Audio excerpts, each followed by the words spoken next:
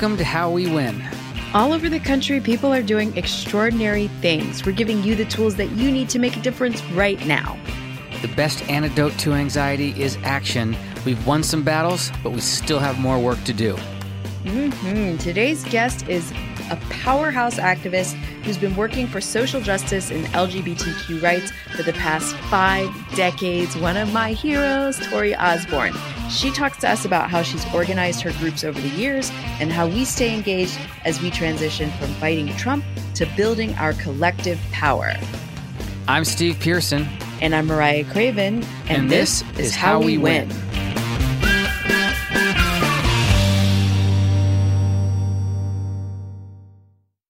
It was fun to watch Biden win the presidency for the 20th time, or again, yeah.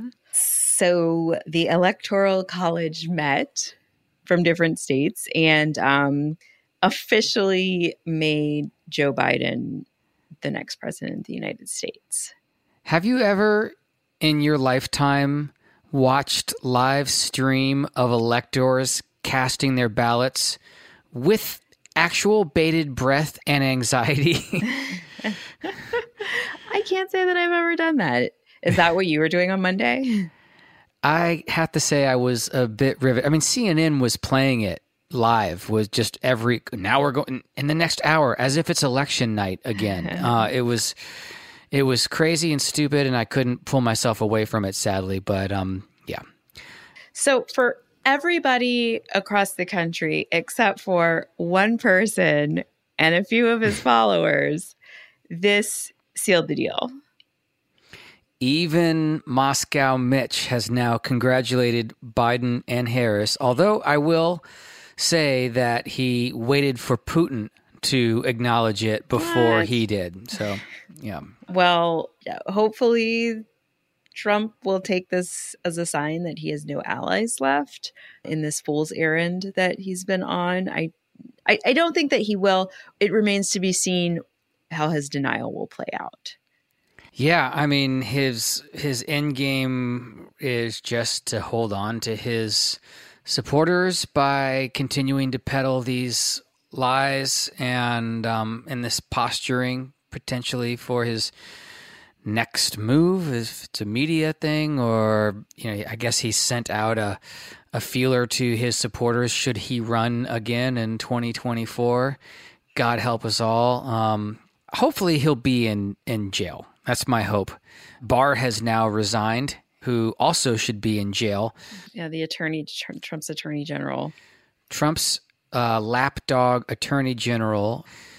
It's just a lesson to all of the Republican enablers and sycophants who continue to peddle in Trump's QAnon-fueled conspiracy theories.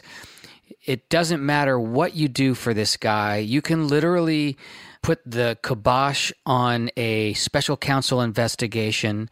You could tear gas protesters for a photo op for this guy. You can try to squash investigations by having attorney generals removed, as he tried to do in New York. Trump is still going to throw you under the bus as soon as you do something that he doesn't like. Yeah, you said Barr resigned. I don't know that he resigned. Yeah, I mean, no, I know that there's a letter of resignation, but yeah. Barr didn't want to investigate Hunter Biden, those hot allegations, and he didn't like that. So, bye, Barr. Trump's always been surrounded by reputable and the best grifter types. Yeah. Only the best grifters. Meaning that like there were some people around him who knew what they were doing, but I think what we're going to see him leaning into are the other types. And based on the reports out of Washington D.C. over the weekend, things got very wild, and I think those are the people who are going to be behind Trump moving forward. So I don't think he's going anywhere. But the most important thing is that he's, for the time being, and we have to make sure this continues, that his power is greatly diminished. Yes. The other big thing that's happening this week is the vaccine, the coronavirus vaccine has started going out to frontline healthcare workers. Yes. And we'll be going to people in nursing homes and high risk people. This is really great news. I know that it's going to be a while before everyone gets it, and the effectiveness kind of depends on the majority of people in the country being willing to get the vaccine. Right. And I know it's being politicized, and I just want, as we're starting to talk about, oh, who's going to take the vaccine, who's not going to take the vaccine, I just want to offer some context about vaccines. And I know that they're a hot button issue right now. And I would just encourage people to be patient about the vaccines and to understand that not everyone in this country has a great relationship with the government and healthcare. And I'm not talking about anti-vaxxers who, conspiracy theories abound about that. And, that's for another different podcast. Right. But I'll also say that our government, unfortunately, has a history of not being straightforward when it comes to medical issues with poor people, with Black people, with Latino people. And whenever I think about vaccine or government provided healthcare, I think about the Tuskegee experiment, which was a government run 40-year brutal medical experiment that targeted poor Black men in Alabama. And a lot of suffering happened because of that. And I also think about the, our government worked with the government of Guatemala to intentionally infect people with syphilis and study the effects of that on Latino people. And the Tuskegee experiment was the same thing, but for Black people.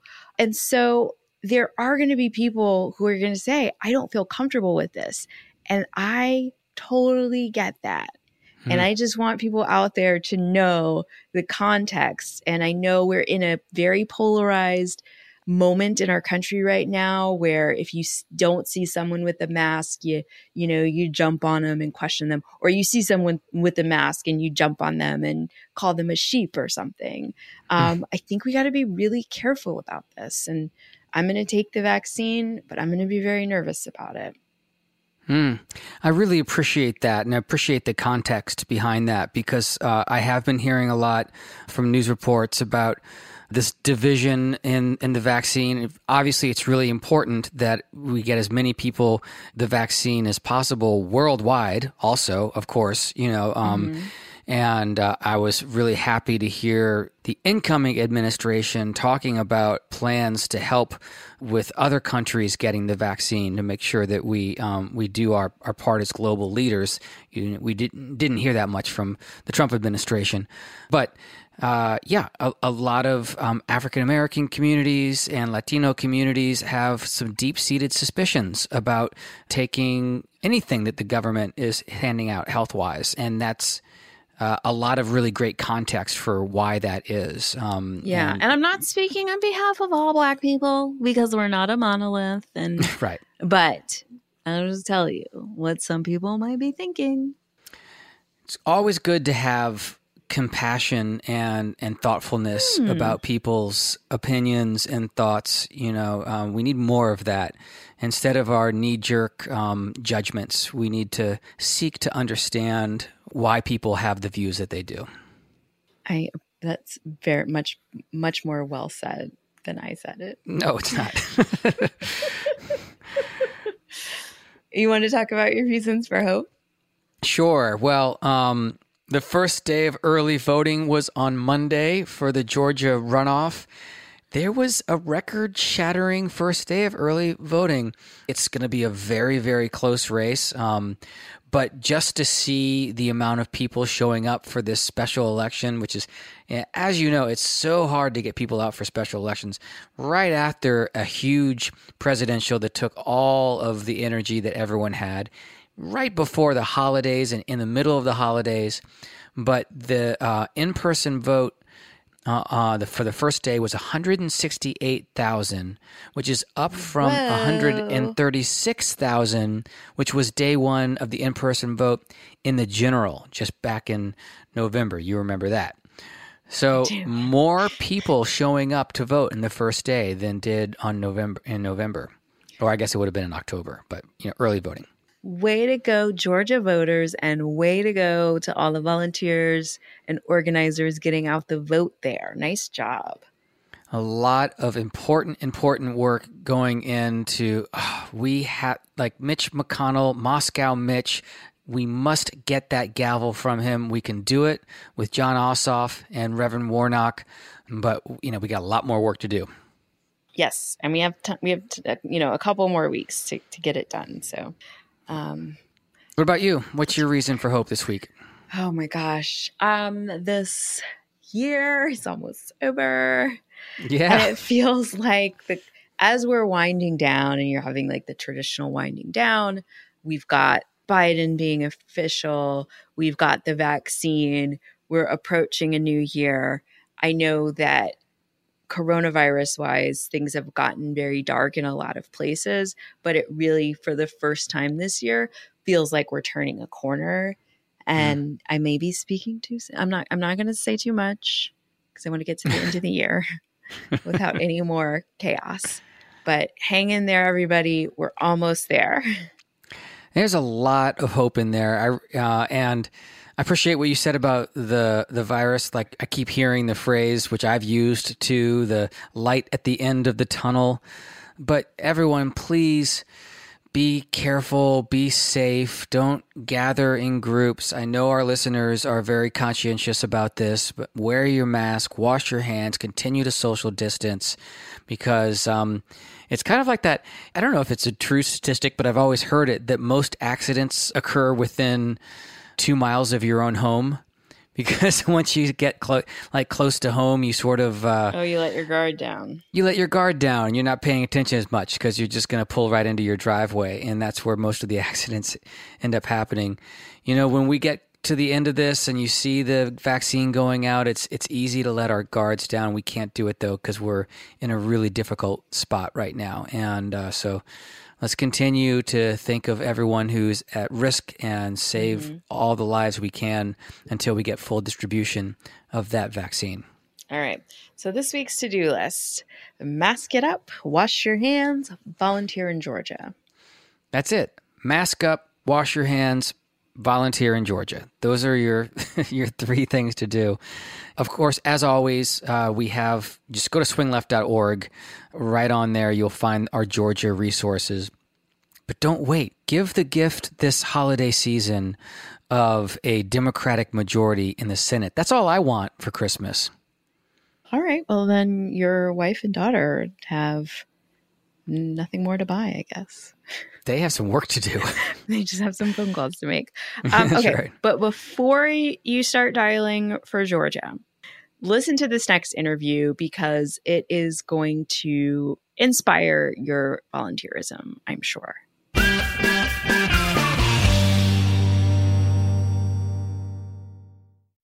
Tori Osborne has guided some of the nation's most effective nonprofits as they tackle tremendous challenges, including the AIDS crisis, LGBTQ rights, and economic justice.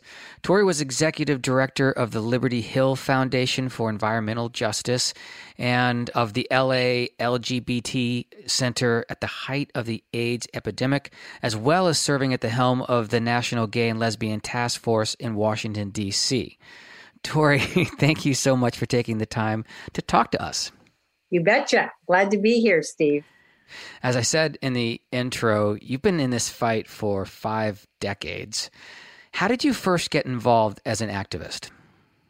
Let's see. The short answer is I'm a child of the 60s, and it was magnetic. I mean, my first issue, I'm a little too young to have been active in the civil rights movement, but I watched it on TV and it inspired me. And I had friends who went down to register from white suburbs like I lived in outside of Philadelphia, who went down to register Black voters as part of Freedom Summer in 1964. And that was when, and I really wanted to go, only I was only 13. So my dad was like, no way. But that was the beginning of my awakening, was the civil rights movement. But my first activism was really the anti-Vietnam War movement. Like so many other people, I was swept up in fighting against. So, my first march in 1966, my first protest was against the war in Vietnam.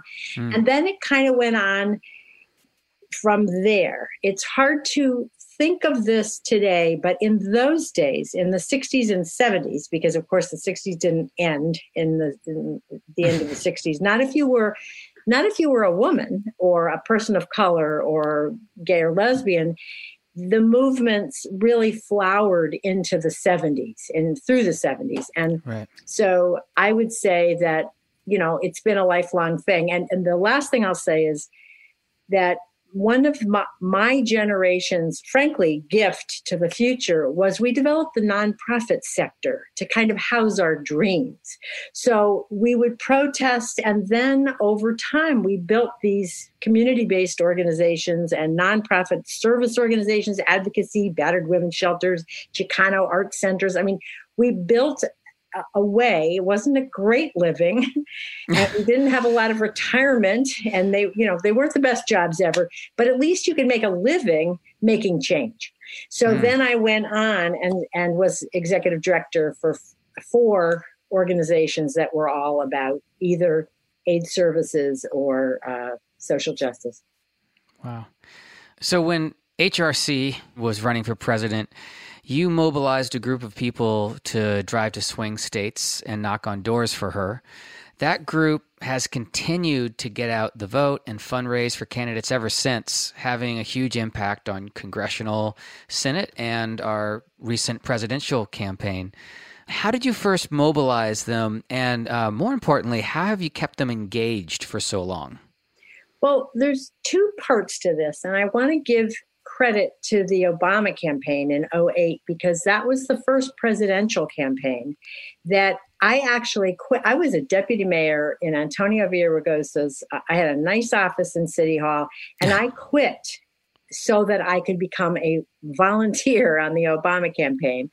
And it was the first time, as a longtime sort of social movement person who, believed in building the kind of movements that would change people's hearts and minds on different issues, particularly the LGBT issue was kind of where I built my leadership chops. But that campaign in 2008 was the first time that I'd ever seen an electoral campaign have the energy and the dynamism and the momentum of a social movement. So I got magnetized to it. And there's a lot I could say about that. But I took my first group of volunteers to Vegas to door knock for Obama in 2008. And then again in 2012. By then I'm, back doing professional work and not volunteering. And then when Hillary ran in 2016, did the same thing. I did a phone bank out of my house for 6 weeks. And we had, instead of, I think there were 80 people for Obama, and we had 162 people who came to Vegas for Hillary. Wow. So those people wanted to continue after she lost the electoral vote. And that was what became Team TO, which is what it had been called in 2008 and 12 and 16 in Vegas, became Team TO Resist and Rise. Now we're actually going to be changing our name to the brand that we use for our events, Making Waves for Democracy, because the time for resistance is kind of over. But how have I sustained that? I'll tell you, it has been not easy and a lot of work. And I will tell you that it's been lessons that I've learned in every social movement that I've been active in that has taught me either negative lessons or positive lessons. So the first one is don't try to do it all yourself. So I have an incredible team of 10 people. There's now, I think, 11 who we call ourselves the COG, the Core Organizing Group. We meet monthly. We plan the meetings. Other people are active in the meetings besides me. It's all volunteer, by the way. There's no paid staff anywhere to be seen. I mean, this is completely volunteer. I believe that one of the things is we have focused. I want to say I love all my resistance. I call them my resistor siblings, but a lot of them try to do everything. they do down ballot, they do U.S. Senate, they do presidential, they do everything. We really focused on, we believe that action is the antidote to despair and anger. So we kept people focused. We did door knocking in 2018, back in pre-COVID, right? And we just focused on 48 and 25. And we started door knocking with Sea Change. We partnered with Karen Bass's group with Sea Change. And we started door knocking in March of 2017, way before Katie Hill or Harley Ruda were the candidates, right? Yeah. So I remember that first Sea Change canvas. Yeah, in March of 2017. So my point is that we really focused on canvassing and on grassroots fundraising. And we focused on 2 congressional districts. We would have loved to have door knocked for Gil Cisneros or for Katie Porter or, for other candidates, but we just focused. We knew what we could do. We had like 100 people, 75 to 80 people every month were gathering. We were doing these events for fundraising. So we didn't try to do too much. And that is a lesson that I have learned through organizing. Too often, people want to do everything. It's a great point because even with Swing Left, which is, a now very large national organization, we get a lot of people asking us, are you going to work on this thing or why aren't you working over here? And the answer is, of course, we want to win all these important elections everywhere, but you do have finite resources. You have a certain number of people. You have a certain amount of money that you can use. And so you have to prioritize like where you're going to be the most effective.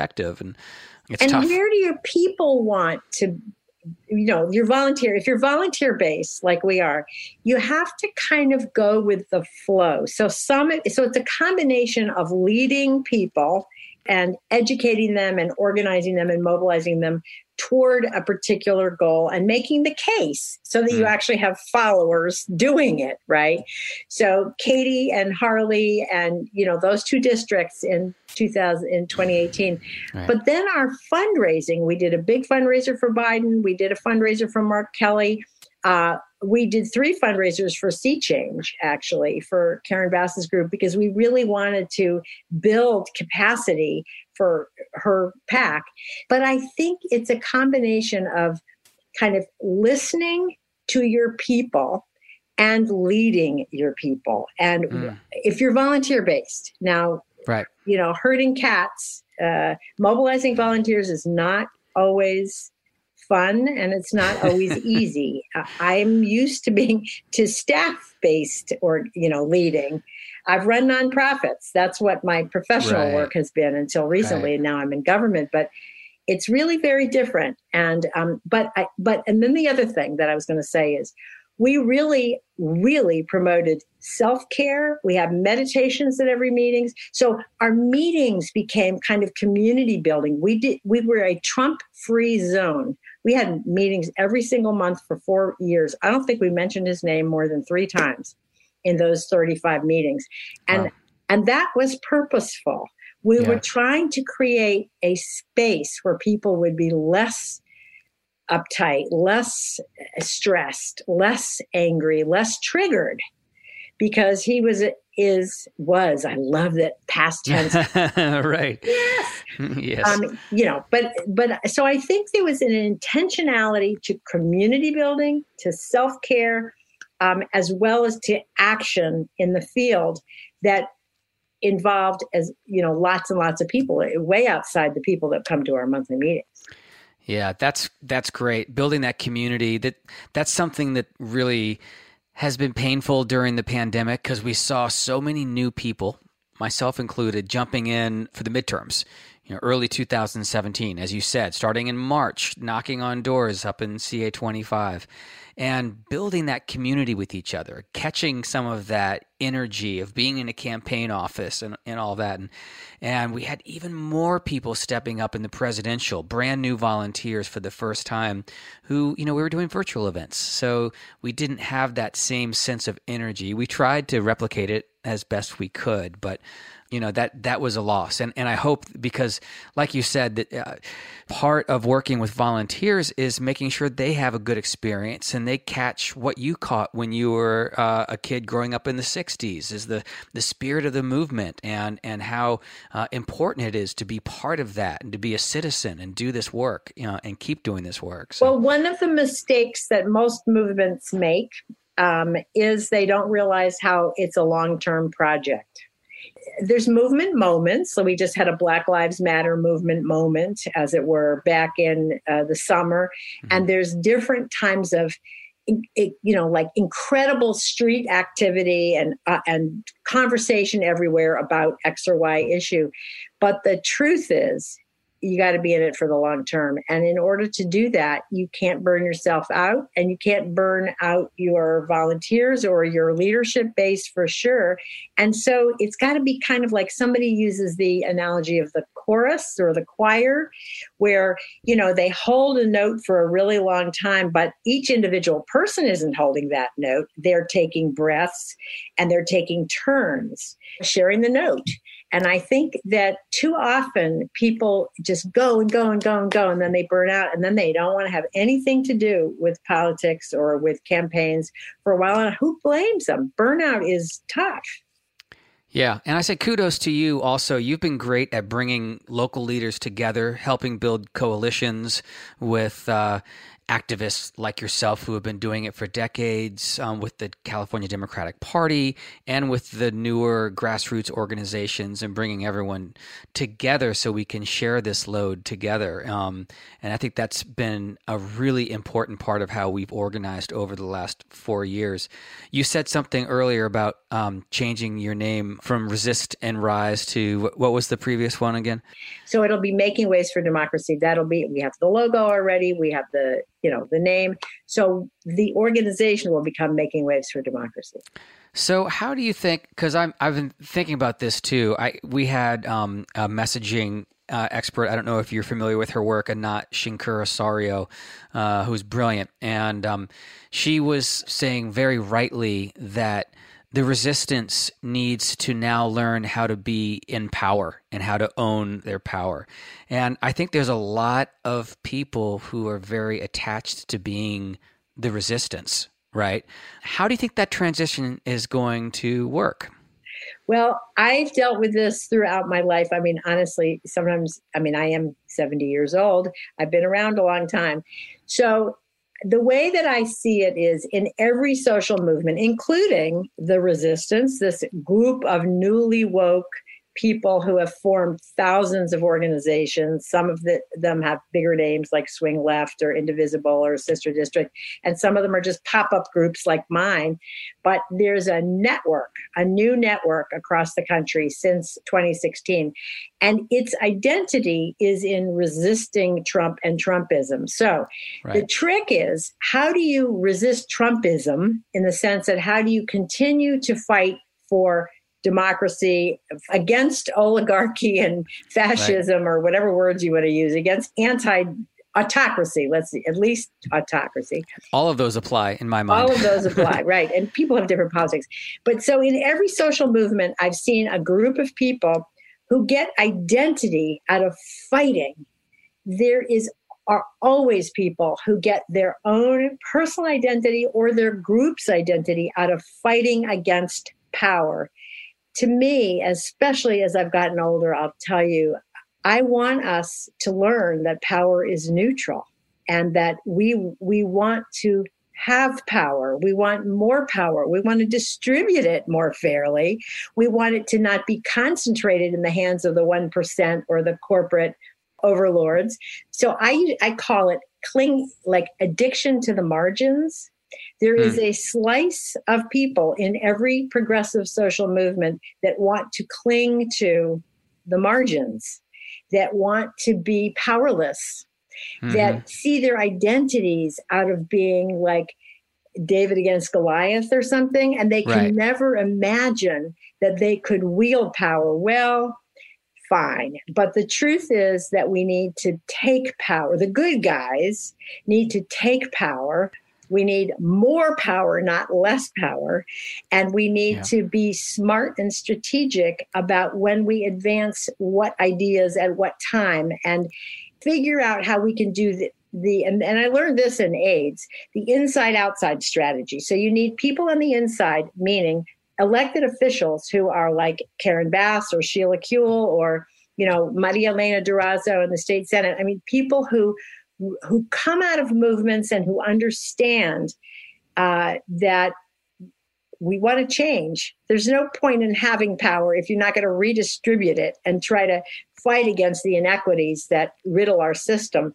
But you can't do it by yourself. You need the movement on the outside. So I always use this example. I mean, people, the most recent election, criminal justice reform had a good day in Los Angeles. I mean, not only did we elect a reform district attorney, which was huge. It was huge to unseat the incumbent DA, but we passed Measure J by 58%, which, redistributes some money takes it from the carceral system. I learned a new word, from the incarceration system, and puts it into alternatives to incarceration, particularly targeting the community.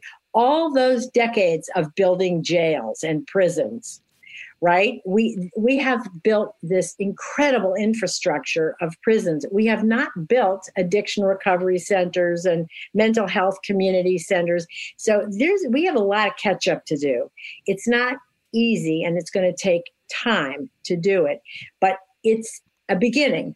And it could never have happened if you hadn't had 25 years of organizing. I mean, Karen Bass started Community Coalition in 1990, and they're one of the key groups, but there's lots of other groups that have risen up that are community-based that work on justice reform, and Sheila Kuehl and progressive supervisors on the inside, and United Way at the table. So a coalition across sort of mainstream, more centrist organizations with grassroots progressive groups on the outside, really a social movement.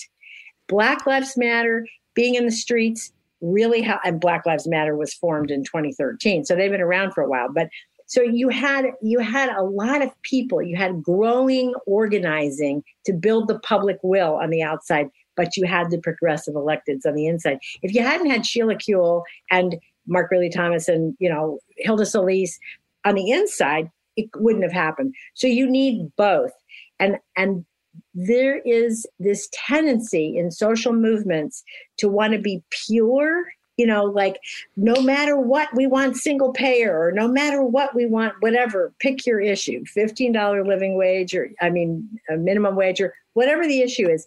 And it doesn't happen that way. It doesn't happen overnight. None of it happens overnight.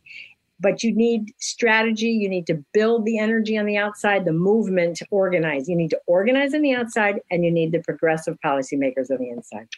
Yeah, that's a great point. I loved your working from the margins analogy too, because that really also, I think, always thinking of yourself as David against Goliath really is a self-fulfilling prophecy too. We're never going to be able to own our power to make the kind of progressive change that you're talking about if we don't step into it. So I'll tell you what I think the great challenge is for the quote resistance right now.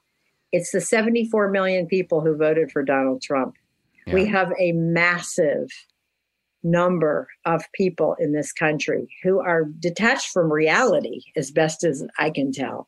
It's not just that they're racists who live in rural areas, but there is a scary amount of people. So we have got to be thinking about, how do we organize for the long term? How do we build coalitions that are meaningful?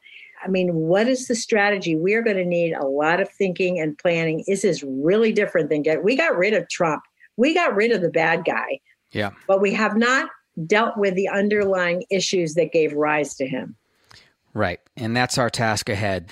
I want to ask you, first of all, you've been really at the forefront your entire career fighting for LGBTQ rights. Pete Buttigieg was just announced as Biden's pick for Secretary of Transportation, making him surprise, right? Yeah, making him the first openly gay cabinet member, which surprised me. I was surprised that hadn't happened sooner. What does that mean to you? Well, I mean, I'm a little surprised it hasn't happened sooner, too. I organized the first meeting of gay leaders with a sitting president with Bill Clinton in April of 93 in the Oval Office. It was the first time. There had been meetings in the White House, but there had never been a meeting with a sitting president in the Oval Office. And that was in 93. And, I think about how far we've come since then. And it's pretty astonishing. I mean, that was 93. So that was before Don't Ask, Don't Tell. Right. That was before Defense of Marriage Act. And a lot of Democrats supported those two policies. Yep. Codifying the closet and being against marriage equality. It took a long struggle. I mean, it took a struggle. It was not as long as it could have been. But I think it's great. I think it's a sign of the times. He earned it, boy. I mean, he did really well. His gift is being able to talk to middle of the road and frightened conservatives and in a language that they understand. He's a veteran. He's a middle class, Midwest guy. So it's interesting that he's at transportation and not the VA, which is where I thought he was going to land. But whatever, he's he's a Rhodes Scholar. He's going to do great anywhere. But we can't. It's like with Clinton, we can't rest by just knowing that we have one representative of a gay white man, in power. It's just a sign we've earned it. That's the way I feel. It's the way I felt actually when I met in the Oval Office with President Clinton. It's kind of like, we've earned this. He's doing his job. We've earned it. Yeah. And so I think Pete Buttigieg is, very competent, and he's going to do great, and he'll do great by the community. And now what are we going to do to stop the murder of Black trans women? Yeah. Well, we have one more question that we always wrap up with. What gives you the most hope for the future? Those kids. I mean, honestly, Gloria Steinem talks about lighting the next light, not passing the baton, but lighting the light of the generation coming up. And I want to tell you, I'm 70 and I'm an elder at this point, and I love the young folks who are coming up. I think it's only 50. They only voted 53% in the elections. Like, we need another 25% of them to vote, but it's 25% better than it was 2 election cycles ago. So, there's progress in the right direction. I think we're doing the right things. But to me, it's really about the youth, the kids that I call them kids. It's not meant to be ageist. It's just, right. I feel like they're my children or grandchildren at this point, political grandchildren. And I feel like that they're great on LGBT stuff. They're great on government. They understand the need for government. I mean, government is the major instrument of redistribution. We would not have an American dream without public education, without help for people who need it, without the safety net. And the right wing wants to cut taxes for the rich so that they can destroy the infrastructure of government. They want small government, and they want to lionize the private sector so that they can destroy the American dream. And I'm a big believer, as President Obama is, I'm a big believer towards a more perfect union. Liberty and justice for all. That's what keeps me going. I think this country is an idea. It's never realized it yet. But those kids, I'll be able to rest easy. I'll be able to retire at some point because they are fighting so hard. Well, don't retire yet, because we still need you. You're doing amazing work, and we're very, very grateful for all the work you've done and for your time here. Thank you so much, Tori Osborne, for this conversation. Thank you, Steve.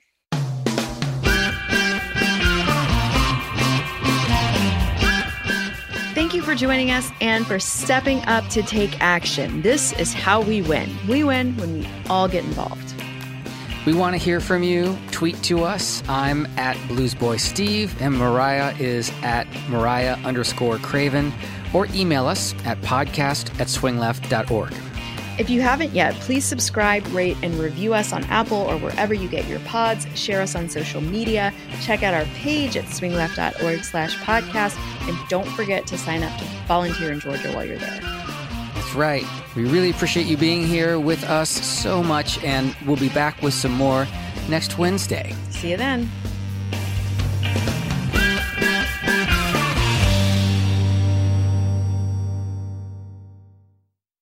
Calling all families. Discovery Plus has thousands of shows that will bring everyone together. Stream exclusive originals, plus a huge collection of family favorites, all for just $4.99. Discovery Plus is the streaming home for the whole family, plus so much more. Start your free trial